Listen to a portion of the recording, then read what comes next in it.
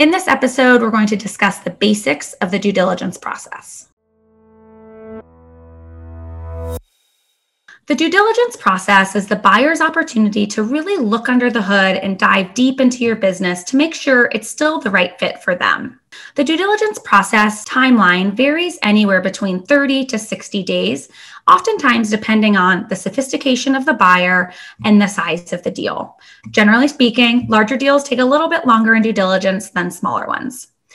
Think about due diligence kind of like a home inspection. When you're going to purchase a home, you submit an offer. That's like the letter of intent. Once the offer is signed, everyone's on the same page and you're working towards that closing date, but no one is contractually obligated to go forward with the close until the home inspection is done. That's what due diligence is. Due diligence is that buyer's opportunity to do the inspection. They're going to look at really basic financial things, bank statements, credit card reports, income statements by month, any financial reconciliation documents they're going to dive into.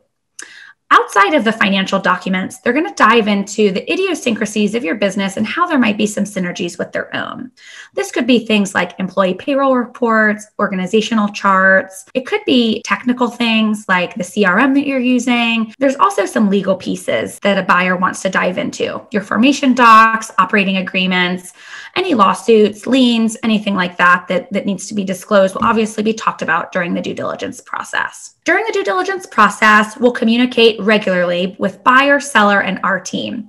Normally, we have meetings 2 times a week where we're all on a Zoom call going through any questions that the buyer has and supplying them with documents that they need. While this process seems overwhelming and daunting, it's not. We gather all of the documents at the beginning and then supply them as needed to the buyer. Generally speaking, the more sophisticated buyers are able to knock out due diligence in just a couple of weeks. Newer buyers take a little bit longer to go through the process. The only other really important piece of the due diligence process is your due diligence on their agency. Most of the time, your due diligence comes in the form of looking at an asset purchase agreement. So the buyer provides the asset purchase agreement, and it's your job to dive through that agreement and make sure that you're comfortable with the terms that are outlined. All of the contract negotiations happen during the due diligence process.